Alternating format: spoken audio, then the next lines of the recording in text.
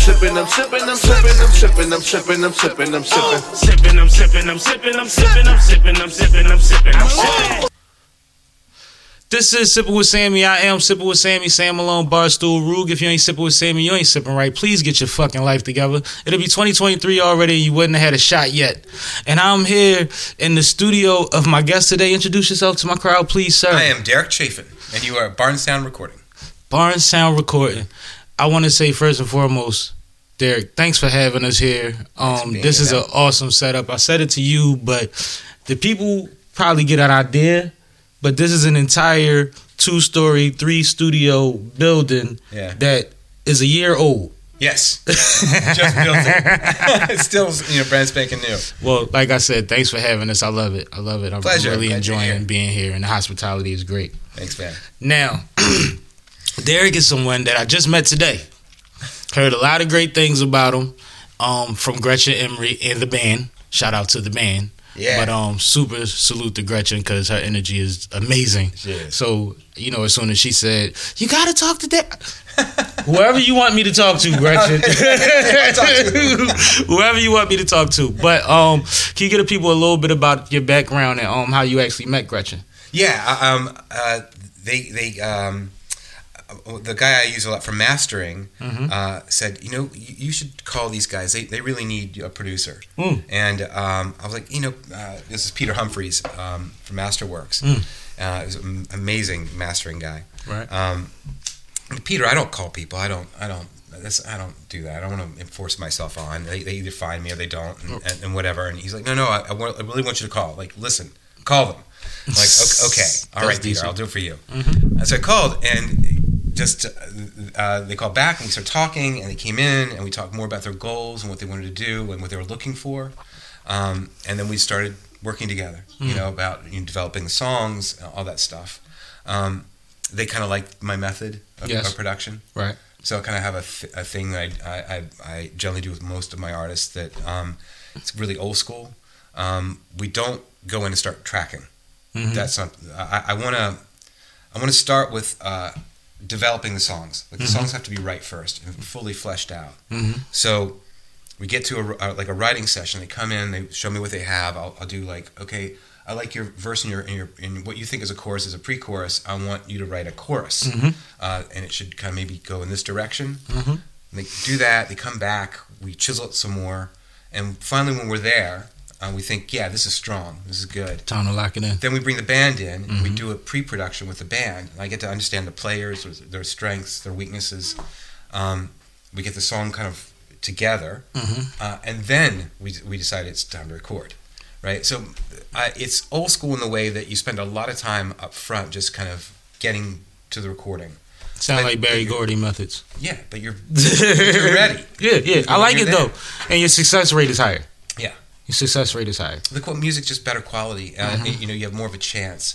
It's hard to edit it post. To cut stuff out. I mean, you can, but I prefer to make the song structured right from the very beginning. So they came in and we did the band thing, and then we started tracking, and it really flowed well. Dope.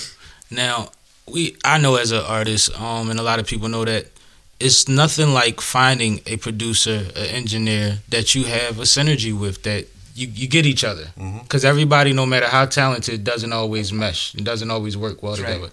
So that's great to hear that not only did they like your expertise, they liked your process. Yeah. Because sometimes that might be where the break comes in at too. Yeah, I've never found that anybody kind of didn't. They like the extra hands-on care of doing it that way. I think we like, or artists in general, like for people to actually care. Yeah, actually be bigger than an hourly rate. Oh man, I gotta love it. Everything I do, I've got to find a way to love it, even if it's not apparent at first. Right. I've got to find a way in. And I have to understand what they really want to accomplish. What do you want to say? What's your goal for this thing? And my job is to help them do that, but sometimes it's to give them more than they thought. Right. To show them that, it could do this too. And do you like that? Because you think a commercial, this could be a movie. Yeah, right. Your scope maybe is too small. I think that it's a large... And there's nothing wrong with a commercial. But why not shoot a movie? Yeah. Exactly right. Yeah. Let's make it big. Let's aim for the stadium with this one. Exactly. I understand that. And that pretty much is across the board with most artists. It's really about the production, and that's the thing that doesn't get done a lot. It's generally like if you're an artist, you come in and you start recording immediately and working with the producer on the song, and you're kind of working in the studio. A lot of the work is already done before you start recording, which keeps recording costs down, which is important. Very important. But also it just makes a better product at the end of the day. You know, then you can really work on the esoteric stuff, like really get into the vocal delivery and what you're trying to say. You can spend a lot of time on that kind of stuff, that nuanced stuff. You're not working on the big stuff, like, can I make the chorus pop? Well, I know the chorus is going to pop. We've already worked on the structure. Exactly. You know what I mean? Exactly. So you're ahead of the game if you do it that way. Now, clearly you're knowledgeable. Clearly. You've been talking 5 minutes and you know everything when it comes to this music thing. No. I mean, I say that facetiously, but you know quite a bit. When did you start in music? Where does music start for you? I'm 13 and I'm singing in the Pennsylvania Opera Company. I got my brother was in the Philadelphia Boys Choir. That's funny. I did it for a year, and then they kicked me out because my voice changed. But that was great, and I learned like 13 arias by ear. So it was good training. So that's where it starts, and then I put a band together just post college. I wanted to write. I always kind of been doing music in some regard, like musical theater or whatever. But I wanted to try, a band, and so I put together a band. Did really well. We toured, all that kind of stuff. Signed, went through the industry, learned a lot. Got our heads bashed in. It was, but it was great. Welcome to the real world. Exactly, man. If you're not getting kicked around, you're not doing it. I think that's part of it. It's part of the journey. Yeah, it's part of the journey. So you learned every aspect of it, and loved it. It was great. I did that for a lot of years. Like 15 years I was in bands doing stuff, making a bunch of records. That's a blessing. And then I had slowly acquired some gear for doing demos. We had a barn that we had turned into our rehearsal space. And a friend called me one day and said, "Can I use your studio?" And I was like, "I have a studio?" So I was like, "Okay." And it kind of started from there. Then I kind of was an artist, but also kind of started producing at the same time. So I didn't come up from a technical aspect. I never went to school to be an engineer. I came in from an artist standpoint, and then I learned the technical. Right. I was about to say you had an ear and were willing to learn. Yeah. Right. I knew what I needed to accomplish, so I needed to learn that thing. You know what I mean? I learned about compression and EQ and all that kind of stuff, what it does to your tone and what you can make people feel by that kind of thing. Because it all translates to feeling. That's what you're trying to do. You're trying to get a feeling across in any song you're doing. That's when it all started back in, and then I just keep on going. Different bands, different genres. Different bands, different genres. Yeah. You've mentioned that you wear just about every hat when it comes. You just don't run sound. But is there any part that you prefer more than others? Whether it be writing, engineering, recording, producing, I think you have performing. To do. Yeah, I mean, I think I love performance less than I used to. But look, man, I was out there for like 15 years. Yeah, it was superior at one point. Yeah, it was killer.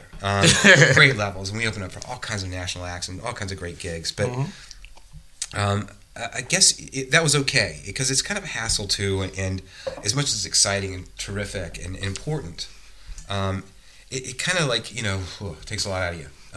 Becomes a lifestyle. Yeah, so I don't know. Performance not as much as other things. Writing is still important because I think. Since I don't come at it from a technical aspect. I come at it from an artist standpoint. What I want is not to impose myself artistically on the artists I'm working with. I want to be in their court, not in my court. Right. So I think it's important that I'm always writing.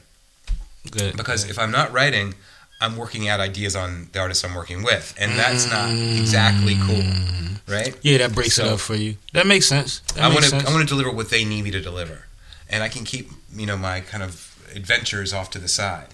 And My when I adventures. write now, it's more about that. It's more, the kind of the cuffs are off, and I feel like I have to be more kind of exploratory in my writing than I was before. You were always kind of like hit the back of the stadium. Always make that the big hook. Right? I don't feel like I have to now, and it can be more interesting. Right. It's not the goal. It's just to be interesting is really the only point of it. And I can bring that experience back to the artists I work with. Like they need a strange effect. Okay, well, I know how to do that. I've done it kind of off to the side on my stuff. Right. So it kind of works together. And I don't impose myself as the more important thing. I don't make my record on them. You know what I mean? I mean, it seems like it could be refreshing sometimes not to have to. Not to have to be the focal point all the time. And Oh yeah, it's great. I was a front guy, so there's always that kind of thing of like ego. But I found it really. I love being in the service of an artist. It was very easy for me. And sometimes you know, like a front guy has to have that killer instinct. You have to be about yourself in some ways. So I was worried for a while. Like, can I do that? Can you be selfless? But man, it was really easy. And the artists light you up, and they make you feel what you're doing is important, and you've got something to contribute, and they make you feel really good about that. And you hear it coming back to the speakers. Right. It's working. Right. That's a sensational feeling. It's a different high. Yeah, totally. And so great, so rewarding. You know, I get all I need out of that. That's dope. It makes a lot of sense. Now, we're in Barnhouse Studios, correct? Yeah, Barn Sound. Barn Sound Studios. Yeah. What was your thought process when you said, I'm going to take this barn? Because clearly you started in a barn, What so the the hell barn was I thinking? is the theme. But Yeah. like to do it all over again, Yeah. what was your thought process? What did you think the benefits of having a studio in a barn since you've done it before? Like Yeah. what are those kind of things that make you do this? Because this is Right. awesome. This is awesome. Oh, thanks, man. Thanks. Yeah. I learned a lot from the first studio, and I was there for a lot of years. But again, it started as a rehearsal room, and then kind of slowly built up as a studio. So this was an opportunity to build a studio from ground up. And be intentional. What would I do? So I learned a lot from that first studio. That I wanted it to be an artist's place. The most important thing was it should feel comfortable, and then it should have technical prowess. Like, no excuses. Like, you're making grade A records. Like, From start to finish, we don't have to send anything off or anything. Mic pre's, mic selection. The only difference between me and a world class studio was like they would have 10, U47s. I have one. Right. But I have one. Right. That's important, right? So I don't need 10. I'm not doing large orchestras here. So, Exactly. But it had to have technical prowess. You had to get a record that could match any other record out there. Absolutely. But you had to be comfortable making that record and feel like a creative environment, and not like there were lab coats around you, or that you were always watching the clock, or Right. all that kind of stuff. And to feel artist friendly. So it's a work in progress, but that's the idea, and particularly why I like barns, because there's a kind of built-in aspect of it. You're just kind of in a barn. Yeah. And it's like, wow, okay, it feels comfortable. Yeah. It's already kind of taken out part of that equation and made. And what do emotion. people do in barns? They get loud. They might smoke. They might drink. They Yeah. might dance. They do all of these things in barns. It's actually always been an event space. Yeah, exactly. We were talking earlier, and we're saying the one thing that's kind of unique is I didn't want any sight line between the control room and the cutting room. We're up in the cutting room right now. We're filming in the cutting room. And that was because I wanted the artists to get in their own environment and not see me and not be colored by my reaction to them or anybody's reaction to them. I wanted them to be in their own world. If it's one single artist or a band, they're together in that environment. I'm out of the equation. Only through their headphones do they kind of hear me and whatever. There's another room downstairs I have that that has glass and we can talk back and forth if I need that kind of thing. But I love the idea of being in your own environment. Absolutely. And it was super critical, that it was designed that way. A lot of people were like, "Why are you doing that? Like, where's the glass, man?" I was like, "Because I get better performances this way." people get used to what they're used to. And if it's about results, then, and like you said, you could be intentional about this space, then we might as well do what makes the most. I never had trouble. Like, when people are like, how do you count in? Well, I have a click. Or there's lots of ways around it. It's not, right. It's not like a thing. I've never been encumbered by not having that, a glass between us. So, like, I found it started as an artist. Like, I would look through the glass when I do a take, and the engineer would be like, "Oh, that's awesome," and I'd be like, "It was terrible. What do you mean?" And so I'm like, I didn't want that stuff for them. I wanted them just to focus on them. We would talk over the headset. It has a gentle approach when you're talking through the headset too. Mm-hmm. It feels like you're together. You're working on something together. It's not confrontational. Right. So I get more this way than I would another way. That's why I did it. Yeah, I like it. I like the concept of it, and I understand the reasoning behind it completely. And I don't know. As far as studios go, I don't have any expectations. I want it to be whatever the person that has to manipulate it on that other side needs it to be. Right. Because we need results. And I come from hip hop, so we've been in bathrooms, closets, and all type of stuff, and sometimes gotten great sound out of these places. That's the thing, right? Yeah, I'm always open to, like, the way you're doing it doesn't mean the way you have to do it. Absolutely. You could change it up and try to change it up, particularly, be open all the time. A lot of times, I think in the early days I was producing, I was very regimented about what I wanted to deliver. Like, I would talk to the artist about what your focus is and what you wanted to accomplish and all that kind of stuff. And so I'd stay very much, inside the rails. The more I've done it now, I've been producing for almost 30 years now. Mm-hmm. It's really to be open and to let the song speak to you. I think the artists I work with will tell you that there's a point of which I'm more the song's advocate than their advocate. You know what I mean? You are fighting the song. Stop fighting against it. Go with the song. Right. There's a point at when it breaks off. Like, I'm the song's advocate, and I want to get it to where it needs to be, and whatever method I need to do that, fine. And also listen, because whatever I thought it was going to be going in, maybe that's not what it wants to be. And, True. And don't force it if it's not. Knowing when to lean in on a song and really go for what you want, and to sit back and listen, that's a moment, right? You've got to change your attitude. You've got to say, you know what? Whatever I thought, that's not the way to go. It's this. The song is speaking this, I got a question. I have this thing. I love to be in other people's studio sessions. I like recording. But I like learning. I like seeing other people's techniques and things like that. Sure. Processes, so forth. But I have this thing that I'll talk while we're recording or everything's going on, but I'm listening. And if something breaks my concentration, if I go, oh, what was that? Then something's wrong. Yeah. And I can remember exactly where that was and what it was. We can go right back to it, and I can tell you what it was, and we can fix it. Yeah. But if I'm sitting there staring at the computer listening, I don't get that moment of that was off as quickly. Right. You see what I'm saying? It's like more of a feeling for me. Do you understand that? I know exactly what you're saying. For me, it's boredom. But it's when do I feel bored? Yeah. So when do I need to? Like, a song is a journey. It's a story. It doesn't matter what genre you're in. It's all the same. You're trying to express something. It's generally a feeling, but you travel through that experience. It's not you're in the first verse. You're talking about this side of that feeling. In the third verse, you're talking about this side of that feeling. You're traveling around it. Even you're talking about a specific thing. I'm not talking like, we went from here to there, like a story. But it's still an introduction to art. It's a journey. And so I want to make sure that the audience can follow that journey. And what do I need to do to help them stay interested in the story?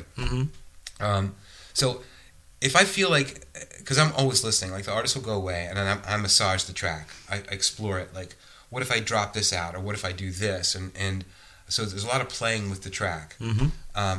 If I feel like, that by the third course, I kind of get it. Then I know I need to do something differently. Exactly. And so I'm always listening to when am I bored? When are you bored? Yeah. Yeah, that makes sense. And I'm distracted. Yeah. I think for me, for most kinds of music, a sign of a good song is when you can talk over it. when it's playing in the background, Yeah. and it doesn't bother anything. Yeah. You know what I mean? And you have some things that you want, some types of music that's supposed to shake up the room. But then Right. a majority of genres and types of songs, it just, can I have it playing and it doesn't mess up the conversation? It's really interesting you said, because I in the early days of producing, I kind of would sneak in these songs I'm working on like, when I had friends over and stuff, and if it didn't stop the room, I was kind of disappointed. I was kind of like, oh, shit, don't mean I didn't do my job right. Yeah, that's not absolute. But it's not. It's more subtle than that, right? Yeah. It's more like, did you feel the energy of the room change? Did the conversation change? It isn't that they stopped and said, yo, what's that? It's more like they vibed with it. Yeah, something happened in their conversation. It was more subtle than that. That's still important to me. Like I still like to kind of sneak a song in or a record in that I've just done on friends that are over just to kind of hang out and see what happens. Like how does the conversation change, or how do they feel? I used to do that on my radio shows. I would I had a couple. I was on FM radio and I was on internet radio, but more so on an internet radio station. I was on every Friday at 4.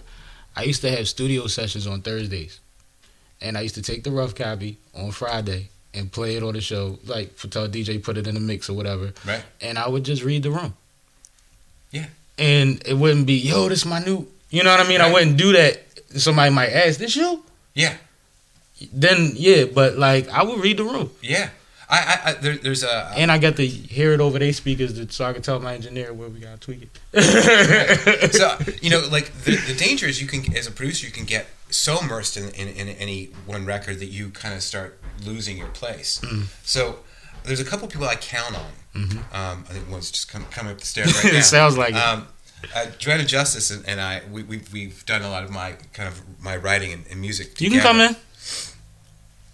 Joanna Justice. How you doing? Right on cue. Right, he was just saying your name. So it's funny, you're right on time. So a couple people I trust their opinion, right? So if I feel like I'm getting too far into a record, there's people I'll say, how does this affect you? Joanna is one of those people, and she'll say, like, I get it, I don't get it, and that's imperative. That's the range. Get it, don't get it. I don't need any more than that. Like it's like, yeah.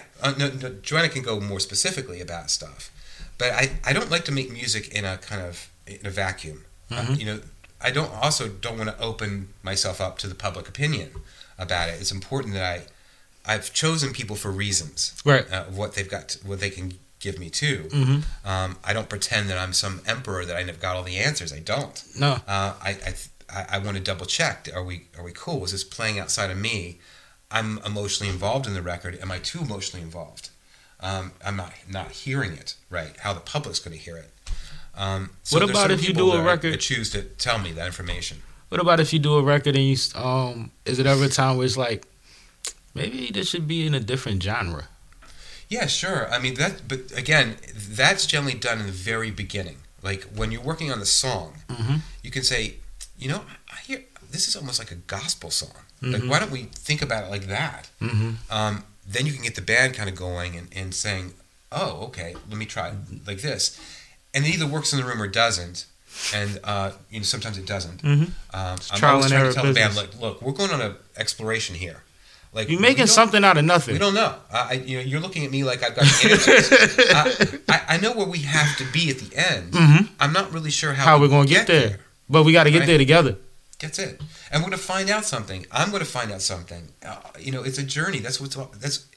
Look, the end of the day, not to be too twee about it, this is kind of magical. Music is kind of esoteric. It's why it's so interesting. It's why it's so fundamental. It's why it's so emotional. You can't really put your finger exactly on it. You're traveling in something that's a little bit beyond you. I never want to lose sight of that. I love that idea. So let's not try to say by the numbers, because there's no such thing. Especially not in a group.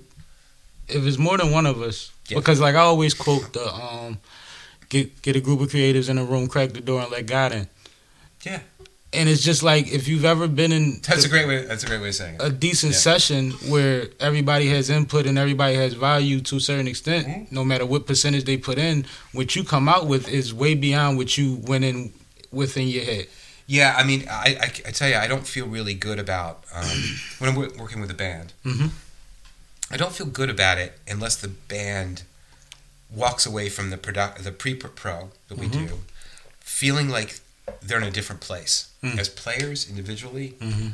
as a band. Mm. If we're not Talking excited growth. by the end, Mhm. I haven't done it right. Mm. Like they should see their potential. They should be in a new place Mm. by the end of a pre-production. That's powerful. That's That's powerful. amazing. But that's a huge responsibility on you. That shows how awesome you are.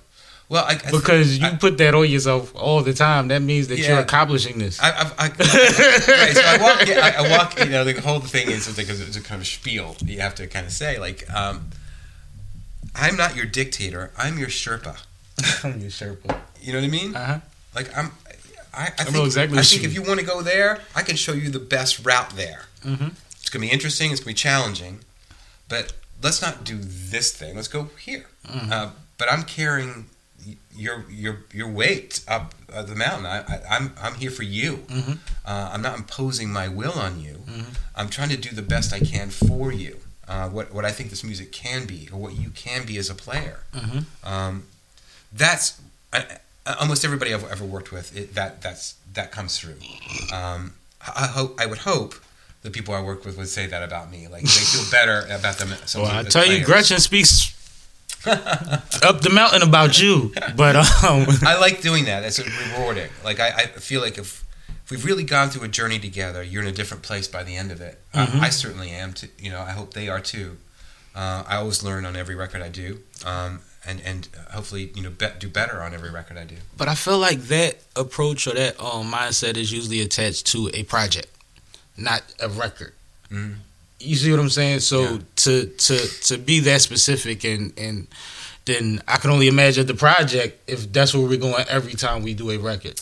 Because Yeah. a lot of the times projects are really made by default. There might be some intention, some direction, but you toil around, you get a few things you like, and then you build from there. Right. But if we go from day one, like you said, with all the steps that it takes to even get the first song done, then by the end of it, nobody should walk out of this thing feeling like they wasted a minute of their time. No, it should be. You should be in a different place. Mm-hmm. I haven't done my job right if you're not. That's great. I'm here to help you, and Mm-hmm. I'm here to make you a better player. That's my reason to be. When was the point when you my raison said? d'etre is to make you better. When was the point where you said, I got this? As far as being on this side of the music, where what was that session or what was that time when you? Because you said initially, you knew what you were looking for and what you were trying to get to, and you were learning. When was the time when you were like, you know what? Yeah, I'm a factor. I don't know. I don't know. But there definitely was one, but I'm not really sure when it was.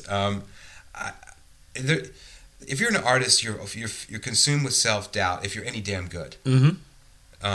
the people that don't have self-doubt, I don't trust. Yeah, your own biggest critic. Because that's what moves you forward. Mm-hmm. It's your own quest to be better Mm-hmm. that makes you better. Mm-hmm. So I don't know. So you don't want to own up to it, but you know it happened somewhere. Yeah. He said, I'm not going to own it, but of course there was the time. Yeah. But based on more than likely knowledge of the tool, right? More so than I think there's a kind of different categories. I think as a producer, we were talking earlier about there was a time when there was engineers, mix engineer, tracking engineer, producer. Now it's you're everything. Mm-hmm. You're a producer, and that goes without saying you're an engineer. Yep. I don't know. Those are really different skill sets, and I think my technical prowess was less than my artistic prowess in the beginning, and I think I struggled to kind of get up to speed to where I needed to be. I could hear it in my head. I didn't know how to deliver it technically, so it took a long time to get there. That's a problem in song making too, though. A lot of the times when we write the record and when we're going over it before we get to the studio, it sounds different in my head. Yeah, right. It sounds different, but I know what I'm looking for. But when I get there, it might sound like you said, be that bigger thing. Yeah, that's it. You got to stay open to that idea, but you kind of, at least it's still in that same general area. Like what you set up earlier was kind of like, we're going to be here. Now I might have thought we were going to go this way to get there, but we actually kind of went that way to get there. Landmines on the mountain. Yeah, I don't think I've shifted the end goal. Just the way we got there shifted, and I stayed open to that idea. I feel like everything record I do, I learn, and it's a constant thing. That's why it's so interesting. If I felt like I knew it all, then I don't think I'd be of any damn good to anybody. You know what I mean? But things evolve constantly as far as the tools that we use to even make the music, the technology, the keyboards and things like that. Or even the point the of sounds. Music. Yes. The things that are dominating that bleed into other forms. And you said that even as a performer, you did a lot of genres. Yeah. So it's like when this many moving parts, there is a way to stay interested as long as you don't burn yourself out and get frustrated. And clearly you're nowhere near this because this is a brand new studio. Yeah, it's brand new studio. I love the artists I'm working with. It stays exciting. I mean, I have a lot of different genres, which is nice. Can you name some of them? I just did a jazz record. I did a kind of almost a bossa R&B record. I did a country record. A couple roots records, but different categories of roots. One more country, one more kind of Tom Petty-ish. Straight up rock. I did a metal record. So I'm always working in multiple genres, and luckily I'm never working at the same time with the same genre. I've been lucky. I get to kind of, devote my Americana to one band at a time, Yeah, and then you get to work different parts of your brain. Yeah. I know, it keeps me interested, and it keeps me interested in music, because it's the way I listen to music. I'm interested in all kinds of music. I just listened to, I went to and saw a jazz show the other day, which is not really my forte. Ambrose, I forget his last name, and it was amazing and emotional and kind of fusiony. Not typically the thing I'm interested in, but it was an eye opener. I try to stay interested in music. Right. I don't try to say, oh, I got this, I know this. We do, 2 + 2 = this. Like when you do that, man, you're no longer really doing the artist thing. Yeah, you're cheating. It's a job, and it's like it can't be that. Music demands more than that. It requires the emotional content. You have to be with it, So I never want to be like, here's what we do. I don't know. Who is your favorite live performer that you've seen live?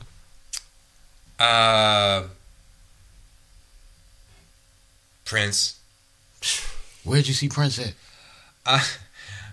So I one of my bands, we had a sound guy. That's like cheating. And yeah.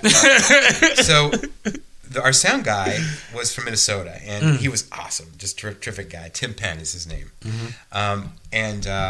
So Tim went home, and eventually he graduated college, and he said, I have to get off the road with you guys. And then he called me and said, I'm working at Paisley Park. Would you like to come? You seen him at Paisley? Come record a record? And I'm like, yeah. So we went out and recorded. It was my second band. Recorded a record at Paisley Park, and so we were on a break, and I'd seen Prince a lot in the studio. Like he was in A, we were in C. And the C room in Paisley is in the middle of the building. So there's like B, C, and A. So Prince is always in A. We share a hallway. Right. So I'd run into him in the hallway, and did he float? Absolutely. Yes. He didn't just walk. He didn't just go around a corner. He spun the corner. Yeah, I heard. I've heard. And nobody was looking. I was looking. And so he had like a party that I went to, and it was fabulous. But it was amazing. So Tim said, "Hey, look, Prince is rehearsing for a show. Do you want to go see it?" I'm like, hell yeah. So we go to D room. D's like this huge. It's like a full on stage, like a Wells Fargo kind of fucking stage. Right? So we walk in and he's playing Purple Rain, and it's just like the band and Prince. We're the only people in the room other than the sound guy, and he played it like every note was his life. There was no kind of phoning it in, and I was like, I couldn't believe that. It was just Tim Penn and I looking at this thing happening, and like, wow. I mean, not only is he just a monster, kind of Miles Davis level musician, but also a consummate performer. And you're like, man, that is some magic. Like, talk wow. about creatives in the room and let God in. Yeah, yeah. I mean, it was something to see. It was hard to go back and record. I tell you. What are we doing? Yeah, like, man, I'm giving up. What's the point? What is the point? Yeah, no, I've seen some inspiring shows in a basement too. Like, there's been I understand things of monumental stuff. They all feed what you need. In certain aspects. There's not one that you need. There's multiple things you need to really make it round. Absolutely. What was your preference? So you didn't have a preference when you were performing as far as what type of venue you were in? There were different animals. Like, you strike me as being a ham in the 80s. Yeah. All right. I was born for it. Like, I liked being on stage. It was, as a matter of fact, it was a great time to be a front man. Oh, it was awesome. Great time to be a front man. in many different ways. Like in the 80s, the late 80s, early 90s, you could open up for a lot of nationals. Now that isn't really an option for a lot of kind of bands that are touring around. They're doing their own thing, or they're working with bands on the same level as them. But you got to kind of like open for Living Colour twice. It was great. And I'd imagine so when you played any room that was like 800 seats, the audience was like an entity, right? And it was so cool because it reached critical mass, and you could feel the feeling in the room. As a performer, you had to ride that wave. Right, you kind of had to work the room like this thing is a single entity. It's not 800 people. It's one person. It's one thing. Then that's a certain energy. That's really kind of awesome. But I played in rooms when there were like 25 people there, and I felt like something important happened. The intimacy of it? Yeah, like you communicated something on an intimate level that really reached inside this person. The audience that was there was you and it were together in a way that you couldn't get with a bigger crowd. Like what I was saying earlier about being able to make eye contact with everybody, and like you could really do that in the small room. You could, right? And in the bigger rooms, everybody's like, "Oh, you sang that song to me." I'm like, "No, you can't see shit on stage." I can't see nothing over these lights, right? So you're staring at the top of the heads, and so everybody's like, "You sang that song to me." I'm like, I'm just intentional about what direction I'm looking at. Oh yes, but I did, honey. I did sing that song to you. Yeah, yes, I absolutely did it. Absolutely. It depends. It depends. You get different things from it, and so it's not like, do I prefer one or the other? I like them both, and I think they gave us different feelings that were really critical.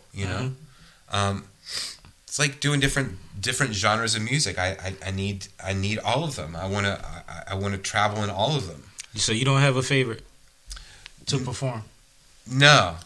I think I like to challenge an audience now, and that was not my intent. My intent was to please an audience. When I was doing it, I wanted to make sure they liked us, that they got a feeling, or they were going to remember the show. Right.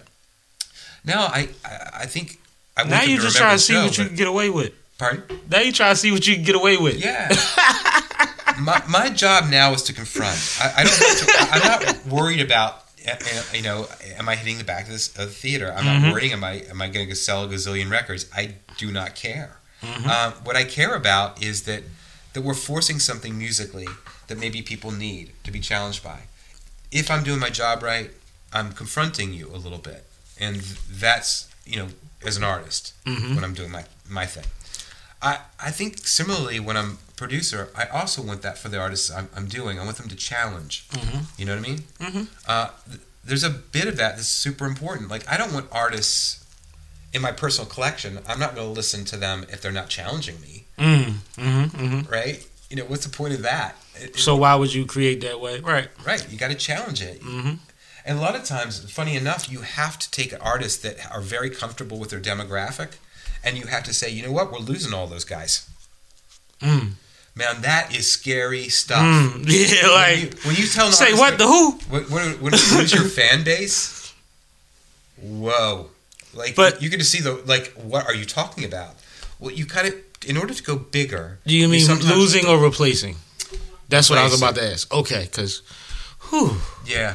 you just said two. That sounded so scary. But it's limiting, right? Your fan base can lull you into a false sense of security. Absolutely. That keeps you from going to a bigger place. Absolutely. And they'll kind of say, "Oh, why we don't want to be challenged that way. We want that One of the biggest problems in hip other hop. record we heard before. We want that again." One of the biggest problems in rap music is trying to stay true to a certain demographic when you have the option to go so much further, so much bigger, and still be able to do the same thing that you've always been able to do. Forward, forward, forward. And if you don't go forward, you're not doing it right. Bowie was like, he said, if I'm not uncomfortable, I'm not doing it right.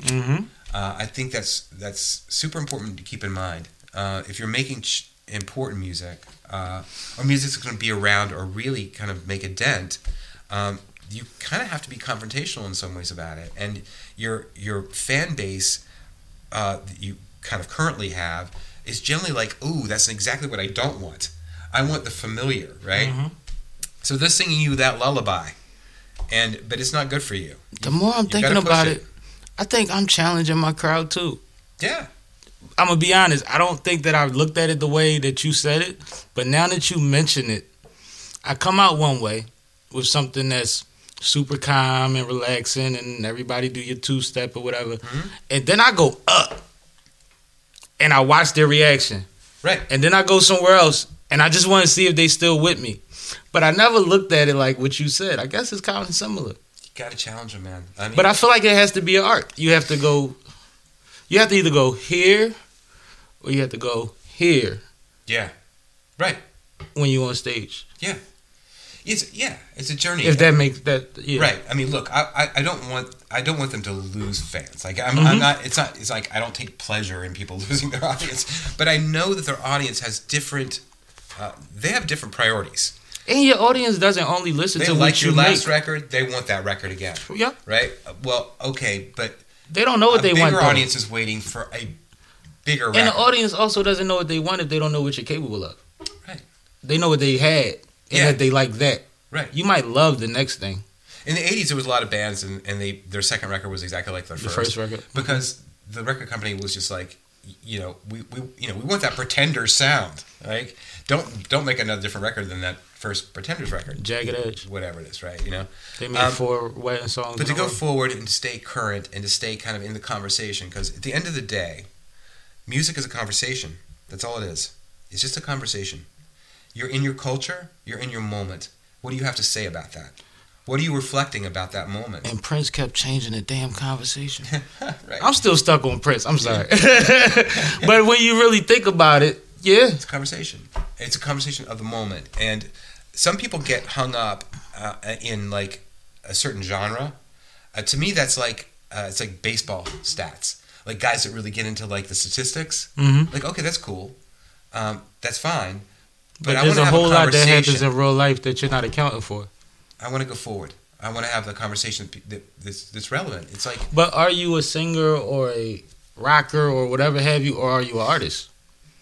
Some people just don't need to be artists. no, I think it's really cool when people know that difference too. Some singers are like you don't write. Right. You just sing, and that's great. Like Sinatra never like And made work on it, but don't force it. Yeah, Sinatra never said, I really think I want to write. Never cared. He didn't care. He's a singer, He had the best life. right? I mean, like today we kind of say, well, unless you write, you're not. Well, I don't know about that. It's something. That's strange. Something That's to be a strange. singer. It's amazing. Before the Beatles, Writers have a lot of leverage, though. If you can write and nobody sang their own sing, material. It was like they were the first band to kind of do it. So of any import, that changed the whole thing. Like now, people are like you have to kind of be everything. I don't know. that sounds maybe. like it's across the board now. I work with a lot of artists that write their own material, so I deal mostly with that. They're writing it, they're singing it, they're performing it. But I've never held to the fact that you kind of have to do that in order to be an artist. You can be a singer, and that's it. I think you have to embody the record. You have to make a great record. Yeah. The end of the day, it's all about the record. It comes down to the record, and as long as everybody that was a part of the record gets the respect that they deserve from the record, let's make a record. Right. And does their role towards that end?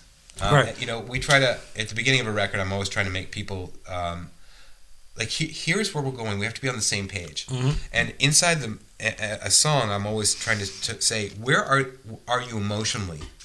Like, do you understand where your dynamic is? Because that connects to how powerful you're playing. So I'm getting therapy. I want my verses at 70%. I want my choruses at like 95. The last chorus, I want it 100. Give it all on your last chorus. I do the number thing too. I'm big on the number thing. You at a 75. I need you at it. I do that. I do that. And I look back at so we really make this thing explode at the end. And I listen to songs based on numbers. Like I'll hear a song and be like, "That's damn near a perfect song." Not somebody I know. I'm talking about like mainstream records. Like when you're trying to figure out why it works, it's like because everything about that makes sense. It's like a 97.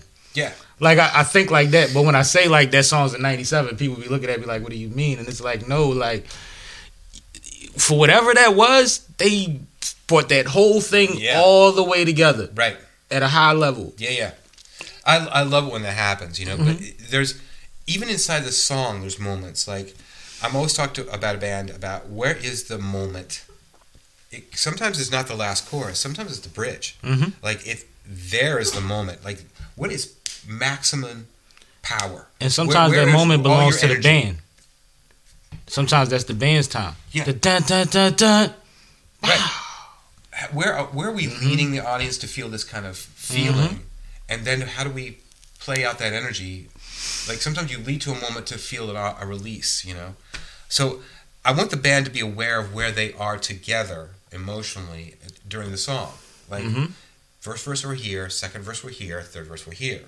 Power-wise, playing-wise, you know, power-wise. Seems to be more difficult with multiple vocalists though. Yeah. Because if somebody is here, everybody wants to be here, and that's not balanced. No. And I'm somebody that I have a powerful voice. I'm loud. Yeah. So a lot of the times if someone records before me and I go, they want to re-record theirs to match my energy, but that's not you, and I'm going after you, so we're building. It's also kind of it's kind of a nuclear arms race when you do that, right? Because if you do that, pretty soon you're just at 100 all the time, and it's like, well, how do you maintain? You can't do that. You got to show where do you shades. go from there? Yeah, where do you go? Right. There's so no if you're gray. a strong vocalist, it needs the not so strong approach to give it balance, because you got 3 minutes ahead of you, man. What are we doing? What are you doing? What do you do with it? Right. And I think, but when you talk about vocalists, everybody wants to be, for lack of a better term, Beyonce. Yeah. You know what I mean? And it's like, right. It's like, no, trust me. Yeah, I mean, there was, it's I called it the Christina Aguilera school of singing, because it was like you trying to win. You barely lay down the melody before you're riffing, and I mean, she's a hell of a singer. I don't mean anything disparaging about her it. style I'm just saying, is her style. I think it's just thing. Yeah. like, look, riffing is awesome, but you know who people still listen to? Billie Holiday. Mm-hmm. And Billie Holiday was not a riffer. It wasn't. It was like the emotional content mattered. Your acrobatics are nice, but without a certain perspective, they don't mean anything. They become like a shotgun blast. You can't really focus on anything except like, wow, they can really do a lot singing wise. But that isn't the point. Even in acrobatics, it's about the song and how I feel about the song. Big trick, right? Pardon? Even in acrobatics, they work their way up to the big trick. Yeah, you got to introduce you to the routine. Like I was saying earlier, you don't know what 100 miles an hour looks like until you've gone 5. Mm-hmm. Like if you just started at 100 miles an hour, then I mean, there's no perspective there. So you got to show shades of it, so that when you really turn it on, it's powerful. Because at the end of the day, it's about feeling. It's how you feel about the material. It's how you're making an audience member feel about it, a listener feel about that presentation of it. When I'm coaching a vocalist through a session, I'm always saying, What's a way to really say this thing? Like, how would you say it to a friend? Mm-hmm. How would you deliver it? Like, is it kind of, or to a lover, is it pillow talk? Or is What's it... the energy of what we're getting across? And Is that really the way you'd say it? Because sometimes... you complicate it. Yeah, because You're looking for words that no one else used and angles no one else used. When Yeah. sometimes it's simple. Keep it simple, stupid. Keep it simple. But then again, like, there's scenes, and I relate a lot to acting. Okay. Because, Method tries to say, I'm going to inhabit this so I can deliver this part in a real way. Yep. And I'm like, as a singer, you're not far off from that. That's what you're really trying to do. I keep trying to explain You're to making people that you have Inhabit to, it. in music, sometimes you act, you play a role. You have to think of, oh, this is that, and I have to carry it this way. You can't keep saying, this is how I do it. Yeah, I've said it this way, that you are the conduit by which your audience can understand the song. Mm-hmm. It's not about you. You're the conduit. You are the emotional pipeline to that feeling. Help them get there. You know what I always think of while we're having this conversation, as it pertains to vocalists? Ballads.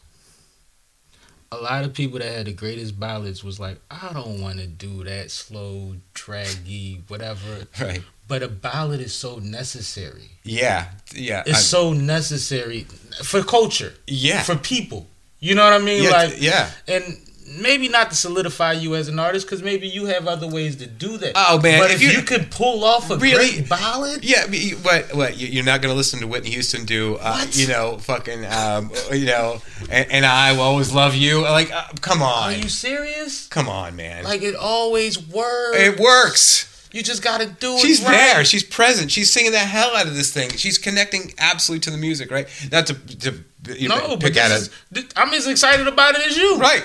This is the thing that I think about. It's just like, I think that we overlook the things that, like you say, resonate. Yeah. Like, take the time to get with your folks. Right. We're just trying to convey an emotion. We want to say something to the audience to feel. That's what our job is. It's what music is. I know there's a lot of questions about it now because music has changed quite a bit. In the 80s and 90s, music wasn't quite as available. It wasn't everywhere. It was a treasure hunt. I remember Iggy Pop getting a ton of shit because one of his songs got licensed, right? And they're like, "Oh, sell out." Mm-hmm. I was like, "Well, first of all, if Iggy Pop, who's lived in kind of relative obscurity until that moment, can make a little dough, I'm for it." Run DMC was considered sellouts for the Adidas situation.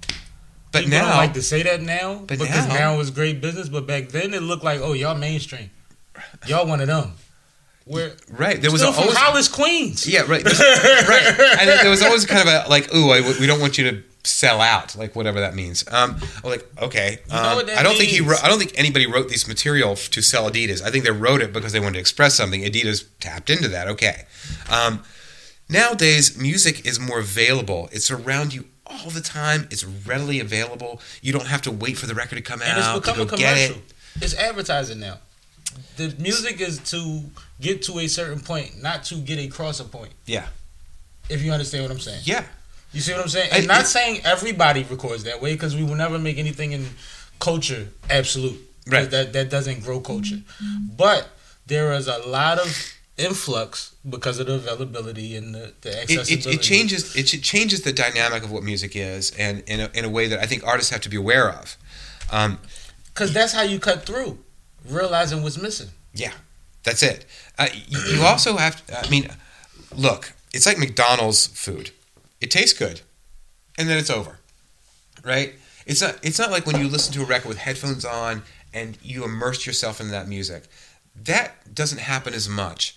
But music has taken on a different meaning culturally, and you're playing inside this new culture. So what is music's role? A lot of people lament it. I don't. I think, well, that's the reality of it. Music is for the times it's in. So exactly, it's not supposed to be the kind of immersive experience like like Pink Floyd's The Wall. You don't have to swear by everything. It's not like that. You don't have to plant your flag in everything, because, like I said, you just have to be interesting. Jay-Z, my favorite rapper in the world for a majority and of a my very nice selection. Yeah, in a majority of my life. But if I had to be honest with myself about what I listen to the most in the car, it's the opposite of Jay-Z. It's probably Young Jeezy or Jadakiss or somebody else that I don't rate as high. But when I'm driving, I need to hear a certain kind of thing. That's really interesting because for me, it's there's one record. It's Jeff Buckley's Grace. That record, I avoid it because it just requires too much of me. Do you know what I mean? It's work. It's so good. It's work. But it takes me like I can't function. You have to think the whole song. I gotta listen to the right. It you gotta demands think I listen to the it. whole song. So I'm like I'd rather just have it. That's very similar to what I'm saying. Right. Very similar. Absolutely. Yeah, because I mean you're into like this flow and like how was that made and how do you do that? How do you make me feel that? What just happened? He just said what? I didn't even realize. Oh, that's my exit. That's it. That's the thing that like people want. It's like immersive experience, right? Yeah. And that doesn't happen a ton. It still does. I'm not discounting that people don't kind of immerse themselves in a record, but it's not really about records anymore. It's about singles, and it's harder to kind of immerse when you're just listening to one song. But my point. Hold on, real quick. I want to get to my point of why I said that. To be the ultimate artist, or to try to make something for every mood? Because we listen to different things in different moods. Yeah. If people want to plant their flag in something, why stick to one thing where they're not always going to feel like that? Yeah. I'm not always going to want to party or be sad or be in love or whatever. But if you have a record for all of those, then all my playlists got you on it. Yeah, I mean, look, I mean, it is what it is. Like if an artist is a kind of a down period, then they're going to express in a very down way, and I'm okay with it being kind of semi-monotoned. But do you influence that? Like an artist calls you and says, "I'm not really up to it today. I don't feel," and you say, "No, this is when we need to record," or when somebody says, "My voice isn't where it usually." Actually, we not got that tone yet. It's a really good question. It's a really good question. Yeah, I have. Pull people out of bed. I've done that. I've waited for them to break a little in order to sing the song right now. Yeah. It's different feeling. Yeah, I didn't feel texture. Yeah, I didn't feel bad about doing it. Because you knew your goal. I'm sure they hated it until they got it back. Oh God, yeah, they hated me for doing it to them. Until you had it back. Yeah. But no, it was the. At the end of the day, it's something you have to travel through, and I knew that they were going to appreciate it on the backside. Like they were going to get through it, and we're going to. But the moment was then. They were a little broken. The voice was a little hammered, but that's exactly what needed to happen to deliver that song. And so the moment was nigh. It was right now. So they came in. It worked just like that. It was, you felt them being on emotional edge. Mm-hmm. You felt the voice worn gave you more the message of the song. Mm-hmm. It wasn't, they were angry. You're like, oh, I want it to be beautiful. I'm like, no, but it doesn't have the same feeling. Right. You could sing it perfect, and it would be kind of like, well, all right, like Walmart. Okay. It'd be just like bland, elevator music, whatever. Like, oh, okay, but you sing it with a little bit of edge and brokenness. That's human, and people relate to that. And you let your guard down. You let them see you. And this is a range you can't pay for. Real. You got it by accident. Yeah. Bang it out. Yeah, that's it. It happened. It's upon you. So what are you going to do with it? Mm-hmm. I've done that rarely, right? But you know those moments I'm talking about. I did. I would generally push into a song. After an artist has already kind of done their first, we've already gotten a couple songs or one song, and I knew the voice was a little hammered, and I knew they'd just gone through an experience to deliver that song, so they were a little kind of, a little wobbly. Like I was like, oh, now we need to sing this song. This one. Like, no, I wasn't prepared for that song. I don't want to sing. I'm like, we need to sing that song right now. And you have the patience to get through it. Yeah, I think. I mean, look, if you're doing it right. When an artist is singing, you are with them like 1,000%. You're going through everything with them. So I was worn out too from doing that song. Like, woof, that was an experience. But as a producer, you have to also know that they need to do the song now. Right. Like, did I want to? Not necessarily. Right. Like, no, I feel like I've been through a tornado too. But so, means to an end. but we need to do this. You know, I know where your voice is. I know what your emotion is. We need to go now. You just try to stay just on top of the record. You're always forming on the song. Like, yeah, I know I've got obligation to you as an artist, but I know where we need to be on the record and where you need to be ultimately as an artist, not just in the moment. I like that. Everything you say comes back to the same thing. You always full circle with just your mentality and your energy about why you do what you do, which is why you've been doing it at a high level for so long, and that's beautiful. Yeah. What is a mantra or a quote that's inspirational that you tap into? Huh. Or even a line, a lyric sometimes, but those are the same. Yeah. We use them the same way. We just don't give them the credit. Yeah, you're right. Yeah, it's true. You know, I love the. It doesn't encompass all things, but I love that Bono said, you know, you kill your inspiration to sing about the grief. I love that line.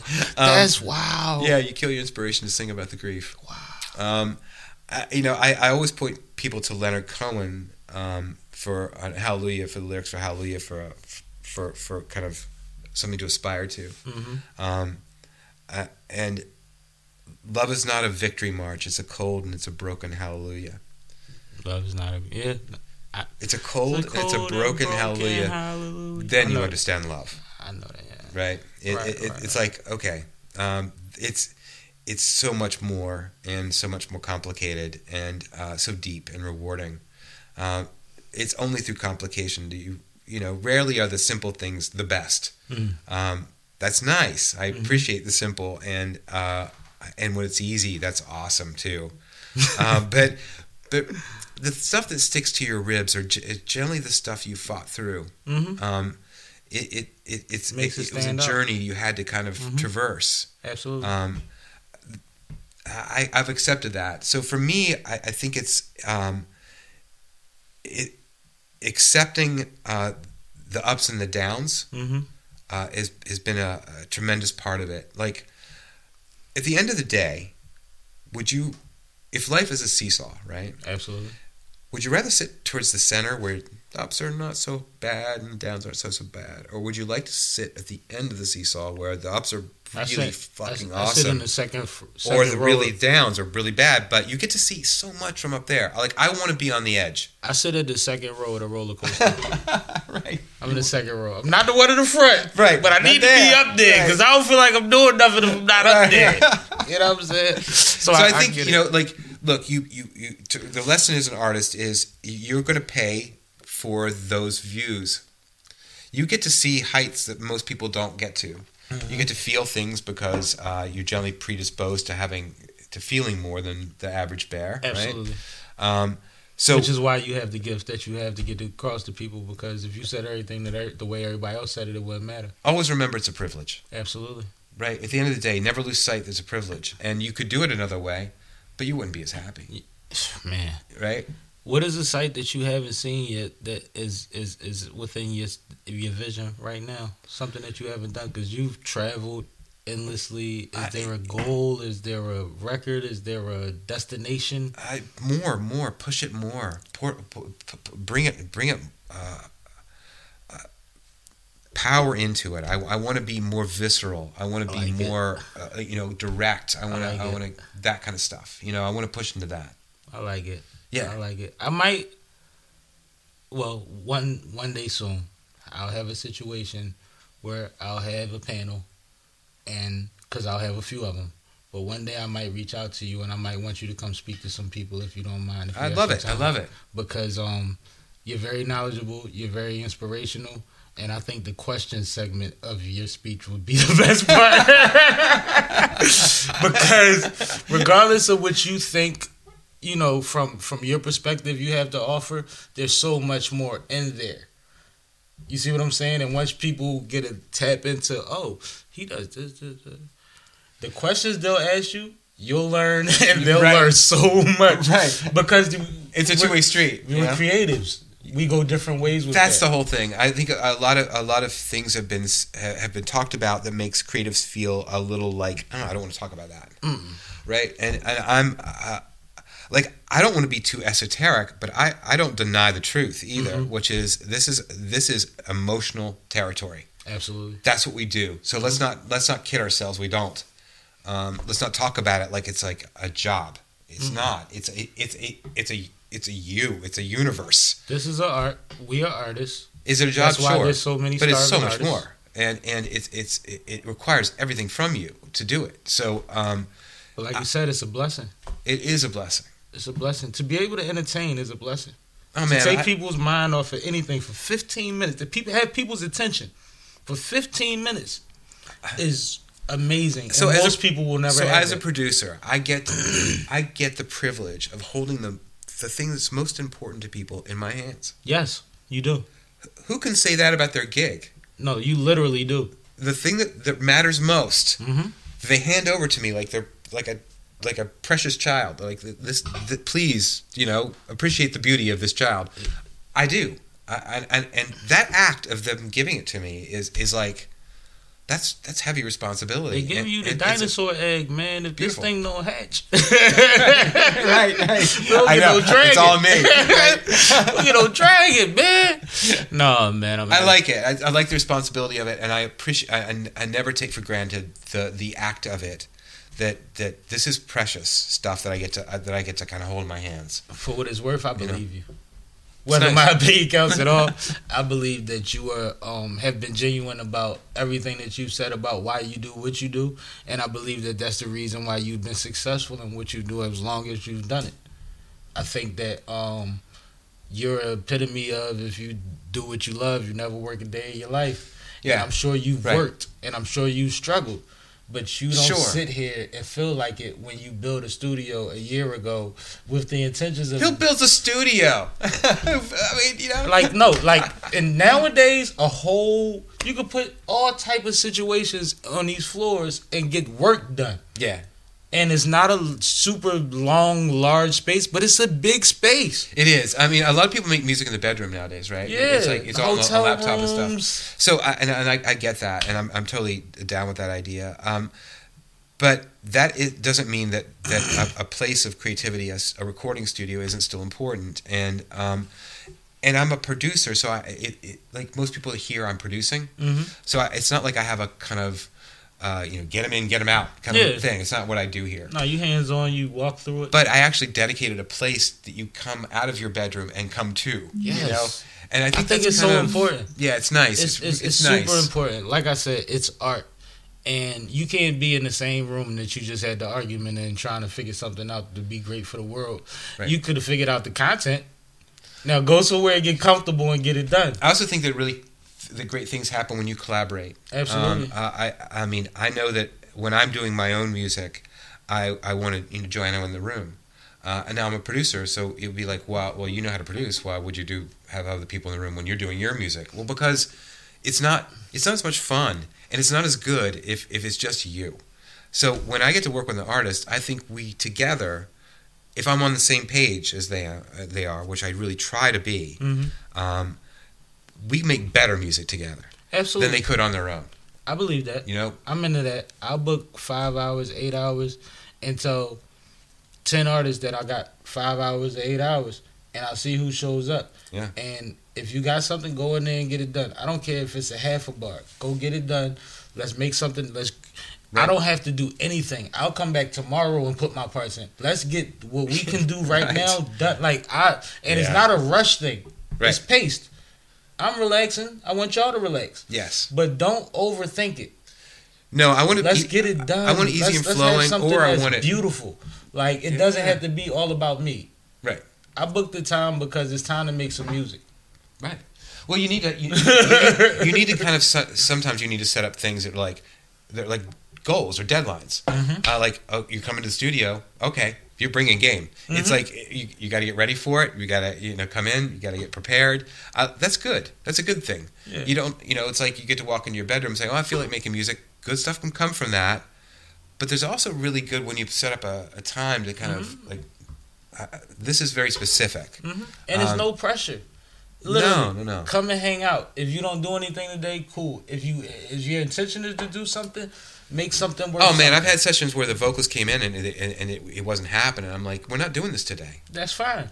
Like That's not a problem. Like, well, I booked this time. I'm like, but you do think but that you think have that's that what this liberty. is? You don't have anybody over you that's waiting on you to clock in that time. No, I mean, because you're a boss. I'm lucky that I generally have about 5 records in motion at any given time. So when somebody comes in, and they're like, they can't perform that, or they thought they could, but it just didn't turn out that they weren't in the right place.